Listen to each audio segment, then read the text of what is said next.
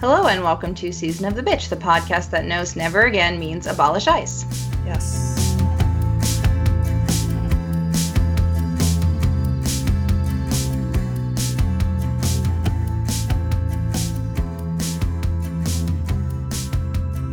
Today we have Zoe. And Kellen. We are going to be talking about Jewish solidarity with immigrants in the U.S. and the never again actions going on around the country at migrant camps. My mom's family are Eastern European Jews, so this topic is something very near to my heart and upbringing. Yeah, I'm not Jewish, full disclosure, but it is really heartening to see Jewish comrades at the center of the movement for solidarity with asylum seekers and migrants in camps right now. I don't know how much our non-Jewish listeners know about post-Holocaust Jewish activism in this country. For our guests, I do. I'm a historian, so this is the kind of stuff I just live for. But I did want to, let people who may be listening and aren't super familiar, know about some of the background here. Like, American Jews have been really involved with freedom struggles in the United States since the second half of the 20th century in the aftermath of the Holocaust, even when those freedom struggles didn't seem like on the surface necessarily particularly relevant to their lives. And the most obvious example of this kind of solidarity that I can think of comes from the civil rights movement. Jewish kids were way disproportionately represented in a lot of actions in the Deep South, like the Freedom Summer in 1964. The same can be said of Jewish lawyers who were, disproportionately, they agreed to represent Black clients and take civil rights cases in the South, where other white or, white with the scare quotes lawyers wouldn't. And most famously, the KKK murdered Black activist James Chaney, along with two Jewish activists, Michael Schwerner and Andrew Goodman, outside Philadelphia, Mississippi, which, fun fact, is where Reagan announced his presidential campaign, one of our history's loudest dog whistles. There's literally nothing in Philadelphia, Mississippi, except for the memory of those murders. Anyway, even outside those the horrific killings of those three men, Jewish institutions in the South were also targets for the Klan, both out of plain old anti-Semitism and as retribution for solidarity with the Black freedom struggle. Obviously, Jewish people in America are not monolithic. There are strong strains of conservatism in some quarters. What's up, AIPAC? But there's also an incredible history of this kind of solidarity work that we're going to talk about today. And I think it is so awesome that our guests are part of that larger tradition. Yeah, well, I'm glad you brought that up. First of all, because I told Kellen I wanted some of her historical brilliance on today's episode, but also... That's it. I'm done. I'm not speaking again. My grandmother was super interested in the struggles of Indigenous folks in the U.S. and studied it a lot and was very just gung-ho about learning about the culture and felt this strong connection between Native Americans and Jews, which I just think is a really interesting thing that I kind of grew up understanding, the connection of solidarity across different marginalized identities, which we'll talk about more after we introduce our guests. So without further ado, we have two guests with us today who are both involved in the Never Again actions. Welcome to Julia and Jacqueline. Yay, welcome. Hi. Hi. Thank you for joining us. Thank you for having us. Yeah, do you each want to introduce yourselves a little before we get more into it? My name is Julia Davidovitz. I'm a preschool teacher from Boston. I'm 26 years old. And I got involved with Never Again Action because I've been feeling really sick over the atrocities occurring at the border and around the country at the hands of this government and the institutions it supports. And I'm really excited to be here talking to you all. Yeah, my name is Jacqueline Friedman. I am a 47-year-old. What am I? I like to identify myself as an itinerant feminist troublemaker. Nice. Mostly I write and agitate around transforming the sexual culture and doing anti-rape work. But, the ties between sexual violence and the mass abuses that are happening at the border are not hard to make. And I also just know a concentration camp when I see one. So when I had the opportunity to get arrested in a Never Again action in Boston, I jumped at it, and it's just been an amazing organization to be part of, and I'm just so proud of Jews right now. Yeah, I think so. This is like a segue to a question I wanted to ask, which is I know at least one of y'all was at an action literally today. Can you tell us what you've been up to? First of all, even what Never Again is, and what kind of actions you've been participating in? Yeah, so this is Julia. I was at the action today. So if my words are a little scrambly, because I've been in the 95-degree heat for 6 hours. Oof. But yeah, the action today was really powerful. We marched from the National Mall in Washington, D.C. to the ICE headquarters, also in D.C. And we had about 80 people engaging in civil disobedience and risking arrest. So in the end, about 11 people got arrested for sitting in the lobby of the ICE headquarters, and a bunch of other people were blocking the entrances, the doors, the roads. And we had about a 2-hour standoff with the cops. And yeah, it was a really powerful action. Wow. It was amazing. I was watching the whole thing on the live stream, and I was just like, it was so epic. I just am so proud of you all and grateful to you. Oh, wow. That's awesome. Yeah, the live stream is great. It's like you can be there even remotely. Yeah, I was watching the live stream too, and I was like, is Julia going to get arrested and, not be able to record tonight? That's the important question. That's what I was really wondering. No, but yeah, I was watching the live stream as well and like tearing up. Yeah, what about you, Jacqueline? I was not able to make it to DC today, so I was helping out the communications team all throughout the day, making sure the message got amplified and get out on social media through, I hate the word influencers, but we were, trying to work with folks who have large platforms to make sure that everyone knew what was going on. So I was following very closely and cheering everybody on from Boston. My experience was getting arrested at the Boston action, which was the second. So for folks who are less familiar, Never Again is, I don't know if it's even considering itself an organization yet. It sort of sprung up a few weeks ago. It's a bunch of progressive Jews who decided that enough was enough, and Never Again really is now, and that meant we needed to really do something. And the first action was in Elizabeth, New Jersey, at an ICE detention facility where 36 Jews were arrested and a few hundred other protested. And then the next action after that was Boston, which is the one where I participated in the civil disobedience. And again, it was so incredibly powerful, just linking arms with everybody and physically shutting down ICE, even for a small amount of time, just saying like that business as usual cannot stand, and that we're going to make dealing with us the cost. Like if you're going to try to keep doing this, we're going to use our bodies to make the cost of doing this too high. It was incredibly powerful, and especially incredibly powerful to take that stand with fellow Jews who this definitely I don't want to speak for every Jew. As you mentioned, Jews are not homogenous, but for a lot of us, it really does very viscerally call up Holocaust, right? And then many genocides that we've been targeted with, and all of the ways that I learned growing up, my elders said to me over and over again, never again, never again. And I've written about this a couple of times, but, when I was a kid and they made us watch Shoah and they would talk, I heard this so many times that I literally got to a point where I was like, I get it. Never again. Like, surely humanity understands the Holocaust was bad. Like, why do we have to drill this home? And I understand now.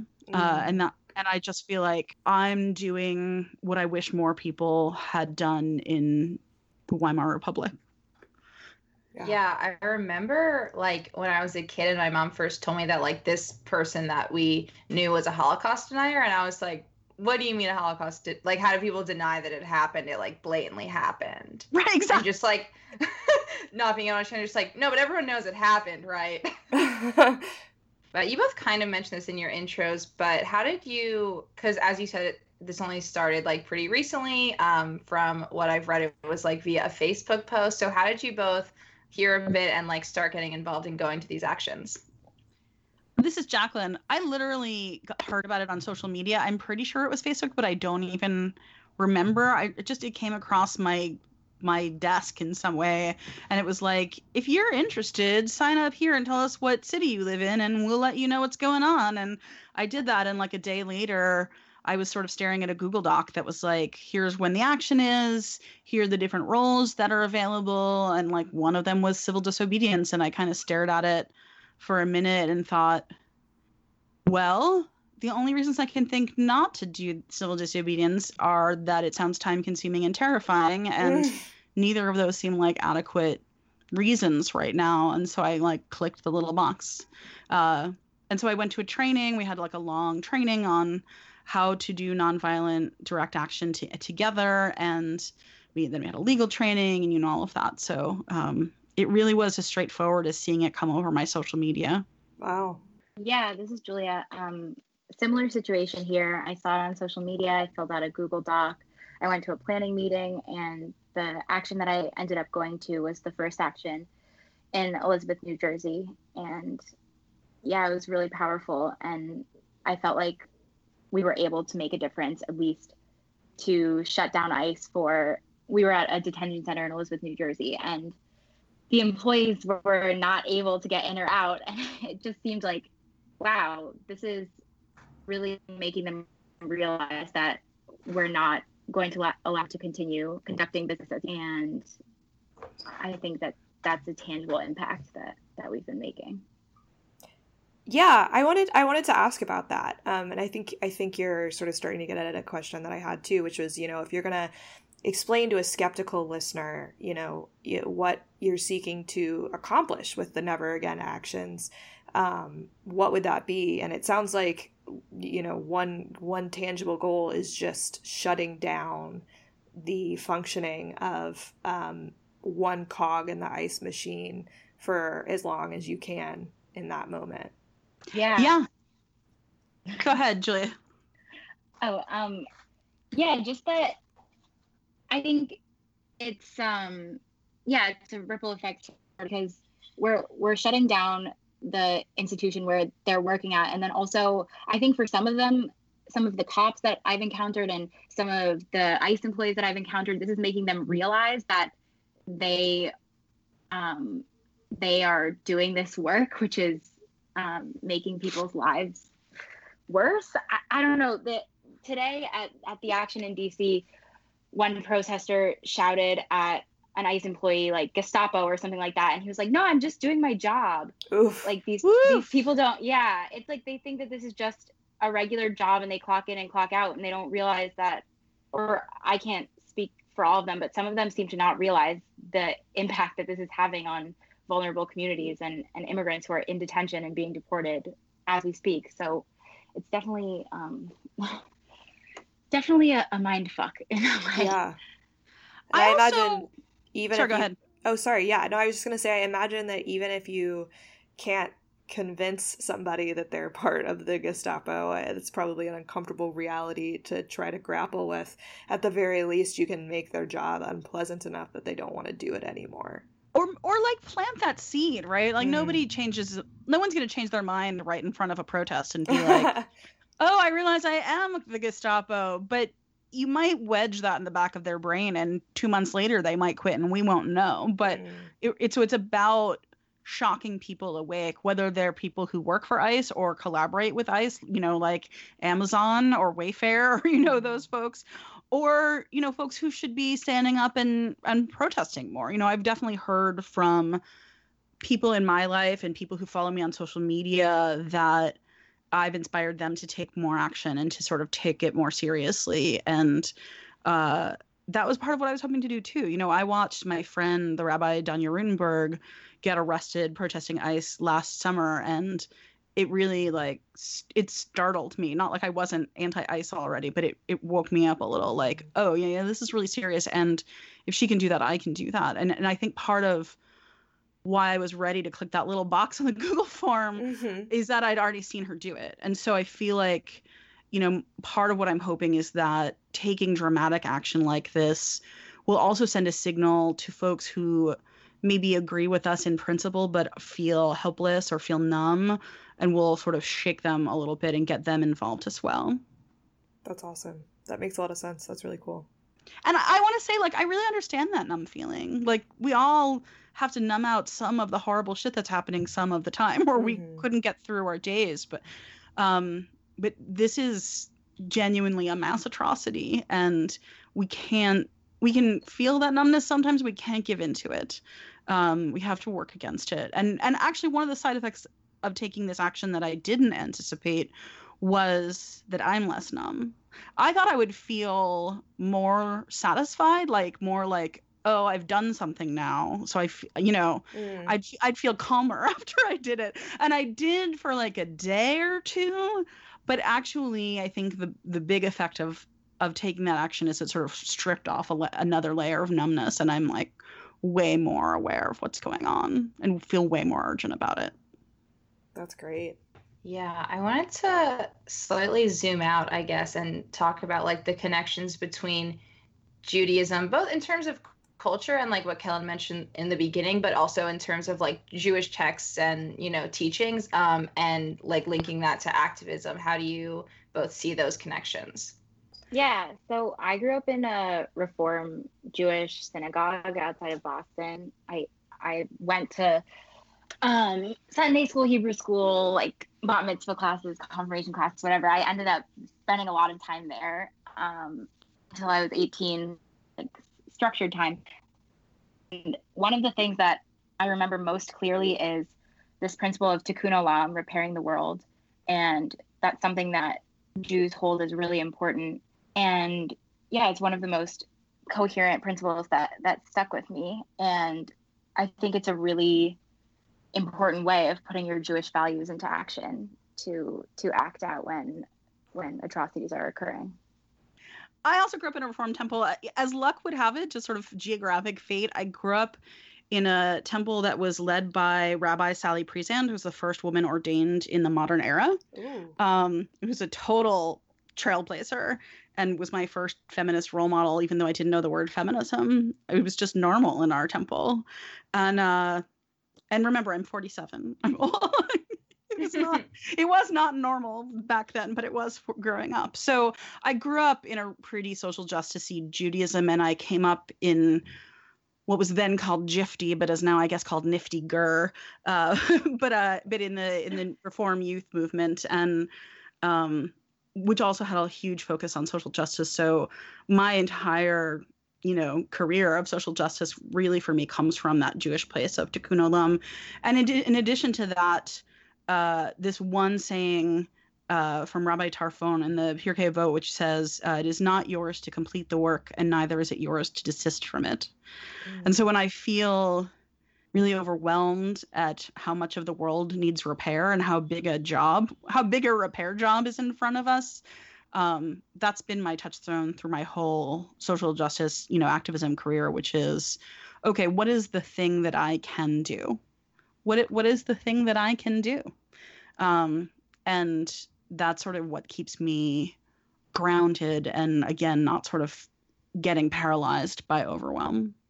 Yeah, really I also grew up going to a Reform synagogue, and part of the reason, similar to what you said, was that there were female rabbis there, which was really important to my mom because she had been raised going to a much more conservative synagogue. And she likes to tell this anecdote about how, I forget the rabbi's name, this old male rabbi once said a woman belongs on the bima an orange belongs on the Seder plate. And so my mom still always puts an orange on our Seder plate, and that's her little yes. Jewish feminism. It's very sweet. Yes. But yeah, and then she really wanted to go to a synagogue where there were women rabbis also. Yeah, to sort of build on that, obviously everybody that I'm talking with here is part of the Reform tradition. I, as I mentioned, am not Jewish. I have some cursory knowledge of the sort of various different communities and sort of religious differences within Judaism. In the same way that, being a heretic in general, I vaguely understand the difference between various Protestant sects. Do you guys think that being part of the Reform community has made a difference in how you approach social justice? It's hard to know without having anything to compare it to. I mean, probably, but I didn't have a different experience, so I feel like that's hard for me to say. Yeah, I know that there are all different kinds of Judaism represented in Never Again Action. Specifically, I know conservative Jews and Orthodox Jews who have all taken it upon themselves to do this activism. So I think while the Reform tradition of Judaism is definitely allows for more liberal rhetoric, I think that people are getting radicalized, for lack of a better word, in every sect of Judaism. Yeah, I also want to clarify that saying conservative Jewish, like this sect of Judaism, for people that don't know, doesn't necessarily mean like conservative politics the way we think of it in the U.S. It's just the name of a sect of Judaism, which is like more strict with a lot of the rules and more kind of like traditional, but that doesn't necessarily denote their politics. And then, Reform is kind of a newer, looser one. And the most hippie one, the Reconstructionist sect, which is what my mom wanted us to go to, but there wasn't a nearby synagogue. But we would occasionally go to this one that was like a half hour away, and it was like kind of like a Jewish drum circle. That's really funny. I know you had a more serious thing you wanted to talk about, though, as we transition away from drum circle conversation. Yeah, I guess going in a much more somber direction, I wanted to talk about the camps, which I'm not particularly interested in the argument over, like, whether or not they're concentration camps. Oh my God, yeah. Yeah, especially because Jews are used all the time as this, like, tool for political divide, whether it be Alexandria Ocasio-Cortez comments about calling them concentration camps, or when Ilhan Omar made comments about Palestine, and then the right and both parties use it to be like, no, we're the ones that care about the Jews. I mean, yeah, Pence did this on Sunday. He was like, how dare you invoke the Holocaust in comparison to the camps? Yeah. And then I called him a literal motherfucker. Yes. Yeah. Because he calls his wife mother. Yeah. That's funny. I mean, it didn't change anything, but it felt good in the moment. Yeah. Yeah, a couple of years ago, I was traveling in Poland by myself and went on a tour of Auschwitz, which I don't know if either of you have been to any of the camps, but what an experience. And like, I definitely emotionally prepared myself for like, this is going to be really hard, but it's something that like, I feel really connected to doing. And, you know, sometimes it's nice to just have a good sob in public by yourself. But while I was there were so many tourists that were very clearly not Jewish, which is okay. Except that they were like very disrespectful, taking a lot of photos and selfies in front of everything. I got like elbowed in the head while looking at this like case of like confiscated jewelry by these people just like trying to take a selfie. And I was just like, what is wrong with you? I had an experience much like that. I visited Dachau when I was 15. And this was before selfies or cell phones, but and you had to, I don't know if Auschwitz is the same way, but Dachau, you can only go through it one way. Like you have to go through the whole museum first that tells the story of what happened there. And then you can only walk through the grounds in a particular order. And the ovens are the very last thing. So you've seen literally all of it. And I got to the end and there was this American couple and one was saying to the other, standing in front of the oven, smile. And I literally like that was the first moment where I was like, oh, this is why all the adults in my life keep saying never again, because clearly some people can walk through this entire thing and not understand why that's inappropriate. So I'm sure it's even worse in the cell phone era. Yeah. Yeah, it was similar. It was like you had to be on a tour and they took you to like specific rooms and places and stuff. And yeah, it just really, you know, shows like that people don't understand the severity of what happened, as people are not understanding the severity of what's happening now in the US. So how do you talk to people if they're not understanding how serious this is, or like why you're, you know, dedicated to being a part of stopping it happening now? My experience has mostly been with folks who are like yes, we understand that it's really serious, but can you see that your language and your rhetoric is alienating because, it's not as bad as the Holocaust. So I think to that, just pointing, yeah, because as you said earlier, I'm not also interested in the semantic comparisons and the minuscule, like, oh, well, the conditions are in this way. But yeah, I think just pointing to the detention of human beings who are just seeking freedom and dignity in this country that is supposed to offer that. I would hope that would be enough for people who are concerned about it not being serious enough to warrant this comparison.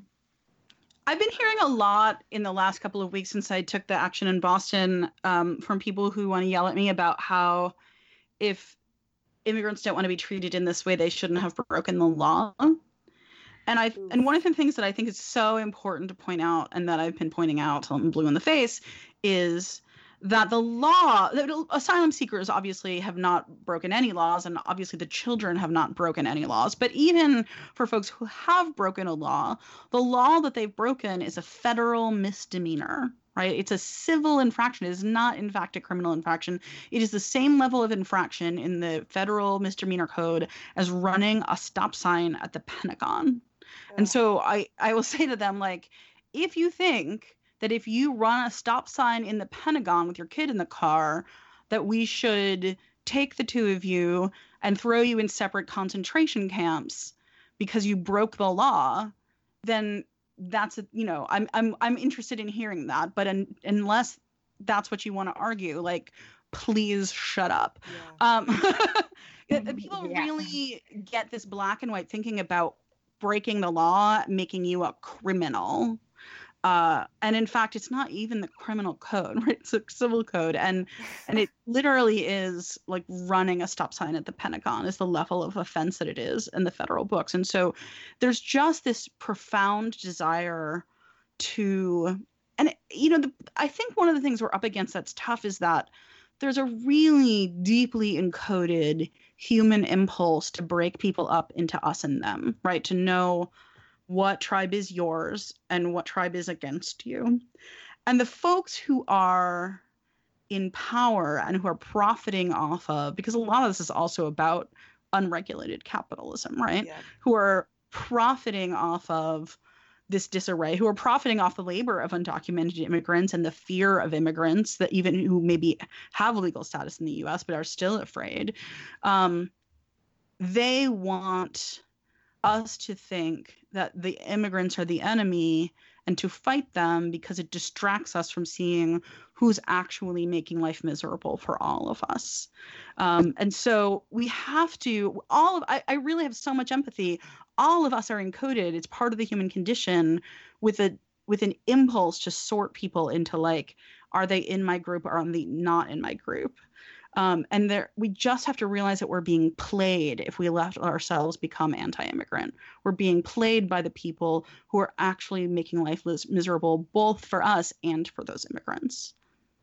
I mean, I'm here making a false binary between us and immigrants because I am not one. But of course, people listening may well be. And so I want to acknowledge that too. Yeah, absolutely. I think it's a really good point too, that this is a hugely profitable industry. That putting people in cages is making a ton of money for people who are already wealthy and already running our economy and are already profiting off human misery, like you said. And to sort of follow up on something you said earlier too, Jacqueline, you mentioned the connections between anti-sexual violence activism and organizing against the concentration camps on the border. And I was wondering if you could elaborate a little bit on that. Sure, it's miserable, but I will. This is like the downer conversation. It's my specialty. Yeah. Well, an episode about ICE was never. Yeah. It's never going to be super happy. It was not going to be cheerful. Yeah. So I see it on two levels. One is the literal level, which that we see wide variety of folks who are running these camps and other shelters for migrants, or foster care programs into which these children have been kidnapped, have been accused of sexual abuse. Like, there's rampant sexual abuse in the system, because when you have a system where you're housing people that are literally, the people who are housing them don't see them as human, you're going to have all kinds of abuse, and some of that abuse is sexual. So if you support these camps, you're supporting sexual abuse, like, period, full stop. Yeah. But on a deeper and broader level, it's just about simple bodily autonomy, right? That the reason that I think sexual liberation is a human right is because we all have the right, we all have the inherent human right to be sovereign over our bodies. And that right is being violated en masse in our name with our tax dollars. And so that also seems like a profound connection to me. Yeah, no, for sure. And for you, Julia, you mentioned you're a preschool teacher. Is part of like what's motivated you to get into this the particular horrors that children are facing? Is that like at all part of your story and this connection? So I do think that being a preschool teacher and working with young children has affected the way that I think about trauma and how children are being traumatized in these camps. I've seen the way that profound trauma can affect little kids, and it's really sad to behold. And that stays with children for the rest of their lives. I know that my grandfather, who was imprisoned in the Minsk ghetto in Belarus, he's been changed by it. He's in numerous irreparable ways, and it's me so depressed to think of the little kids in these and how they're going to carry this with them all their lives. Yeah, absolutely. Yeah, that's kind of, I was thinking about that too earlier when I was like thinking about this episode, and just like the intergenerational trauma that obviously we all understand, or sorry, Kellen, that those of us speaking from a Jewish background understand, of like, obviously we were not alive when the Holocaust happened, but like we feel these traumas that happened like in our families, and it still feels really like rough and raw to even talk about, and then to like see these photos of camps happening now and like similar things happening now. So yeah, it makes me so ill. Yeah. And I have to say, I really think that is, I don't want to be too broad, but none of my immediate family was in the Holocaust. They all got out before then. Some of my family from Russia and fled during the pogroms, but my family was in the U.S. by the time the Holocaust happened, both sides. But I still feel it viscerally. So I can only imagine what it feels like for someone who's grown up having this be your literally family history. This feels like my family history in the sense of my family of Jews, and that my elders did, I think, a great job of making sure I understood this as my own story. But it's not. And so I can only imagine how much more intense it is if it is. Yeah. My family also left before, like, because obviously, and as we're seeing now, like, it builds up to being a bigger thing. The first stages of like persecution aren't necessarily, or aren't like these huge things, but as it was starting to be like, okay, Jews aren't welcome in a lot of places, like this is getting uncomfortable, etc. They were like, all right, we're gonna get out of here. And luckily we're able to do that, which obviously so many people were not able to do. But yeah, it just still feels like this like intense history as like a group of people. And what you're describing, Zoe, is still very much, not that you need me to tell you this, but still very much part of even if it doesn't escalate to, work and then killing camps, it's still very much part of a program of ethnic cleansing, making a place essentially unlivable for members of a group that you want to rid yourself of.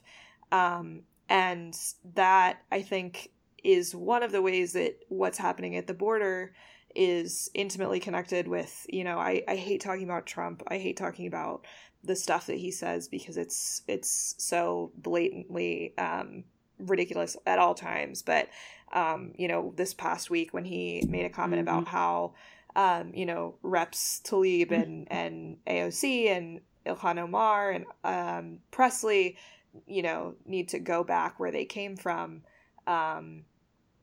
It is a white nationalist vision of the United States that is seeking on a lot of different fronts to make people who don't fit in to sort of that version of the U.S.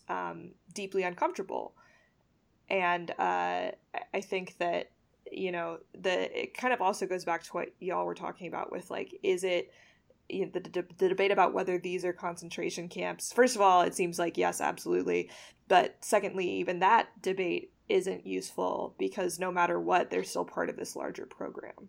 Yeah, and part of that program is Trump's rhetoric, and part of that program is threatening mass ICE raids that for sure didn't materialize as of the time we're recording this. But even if they don't, that's not necessarily the point, because it's still terrorizing enormous swaths of the population, and the terror is the point. Yeah. So they almost don't need to do the actual raids.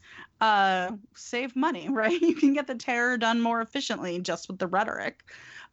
So yeah, it's all of a piece. Yeah, definitely. Can I just say, yeah, I'm more hopeful after these 2 weeks of Never Again action than I have been in a long time. Not because anything has materially changed, because it hasn't.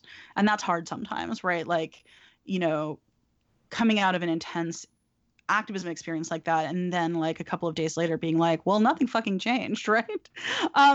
But feeling like watching it snowball and watching people's response to it, I just have to continue to have hope. I think very often these days about hope, not as an emotion, because I don't feel super hopeful, you know, on a day-to-day basis. But I think about, I don't know how many of you read Rebecca Solnit's little book, Hope in the Dark, but if not, I highly recommend it. And in it, you know, the central idea is basically that hope doesn't have to be a feeling, right? Hope can be a decision. That if you act as though everything is hopeless, you ratify the hopelessness of things. You make change less possible. But if you act as though change is possible, then you make it more realistic that maybe change is possible through your actions. And so I just see that philosophy in action so much in this movement that sprung up through Never Again. I guess sprung up is the wrong word. It's been very painstakingly organized by a lot of people's blood, sweat, and tears. But that makes me feel hopeful to be in community with so many people who are making that same decision to say, like, we don't know exactly like how this change happens, but we're going to act as though it's possible. And the more people who do that, the more change actually becomes possible. I think that's a really valuable point for the left, even more broadly, that it is so easy to feel disheartened and impotent and powerless, and that's exactly what they want. They're banking on that, and you can't come from a place of power. You can't create more power if you're resigned to powerlessness. And to speak to sort of what you were talking about earlier, where seeing others act in profoundly brave ways can inspire, you know, more people to do the same thing. I think that that's absolutely an effect that the actions that y'all have been part of are having, that people are realizing that this, not just that this isn't a distant problem, you know, people who may not have a material connection, or at least don't feel like they have a material connection to what's happening at ICE detention centers or at the border, are both realizing that they do have connections, and also that there is something within their power that they can do to, you know, one, you know, participating in one action isn't necessarily going to put a halt to the entire, you know, deportation machine, but it can be a really important step in reclaiming our power. Yes. Yeah. And the motorcycle on the street agrees also. Yeah, I think it's been really amazing to see thousands of Jews and allies and immigrants from around the country stand up for ourselves and our friends and our neighbors and say, we're not going to let this happen, and we're not going to let this happen without a fight. And it seems like the movement is catching on, and more groups who either identify with being a vulnerable group who's been oppressed by a regime like this, or people who have solidarity just from seeing the atrocities that are occurring. I think people are gaining more power, and there's more traction in this movement. Yeah, I was going to ask what advice you would give to folks who want to get involved with this, whether or not they may be fellow Jews. Do it! Do it. There's a campaign call happening soon. I don't know if it's tonight. You can go to Never tomorrow. Again. It's tomorrow. By you can go to Never Again. Out, it will have happened, however. Sorry, everybody. Oh, right. And there are more ways to get involved. Also, there's always forms to fill out on the website, neveragainaction.com. You can contact me or another organizer. We're pretty easy to contact, I think, via email and Twitter. And I just want to say really explicitly, there are so many different roles to fill, even in a civil disobedience action where all the press tends to focus on the people getting arrested. There's a million roles that you don't see. There's the police liaison and the medics and the marshals and the song leaders and the people who do the art build and the tactical leads. And I'm sure I'm forgetting a million other people, as well as the people who just come to the march in support. And so I don't want people to feel like it's a binary choice, like you're either willing to get arrested or don't show up. I don't want people to feel like it's intimidating. We need everybody's time and talent, no matter what that is and what shape it takes. So there's a role for you. And that's just one kind of action, right? I'm sure there's going to be other things. The other one I want to mention is that Never Again has been organizing in tandem with Movimiento Cosecha. I don't know if I said that right. My Spanish is terrible. But Cosecha is pretty close to right, which is an immigrant-led immigrant rights organization that's doing some fantastic campaigns. One about making sure that undocumented immigrants in your community don't get arrested for driving without a driver's license, which they are prohibited from obtaining, which is a mean, nasty catch-22. And so you can help make it safer for undocumented folks in your community to drive if you get involved with their campaign. And there's another campaign they're running that focuses on not supporting businesses who do business with ICE. And so those are also ways to plug in directly with Cosecha. That's great. Yeah, and also Cosecha just unrolled a really amazing plan called the Dignity Plan 2020 that is a framework for how policy can change to welcome all immigrants. And yeah, it's really inspiring. They have a website for it, and their goal is to, on day one of the new administration, to legalize all undocumented immigrants, and 11 million undocumented immigrants in the United States. Very powerful plan. Great. Is there anything else y'all, would want to let our listeners know, or anything that we didn't cover that you think, is important for people to hear about? Just don't do nothing.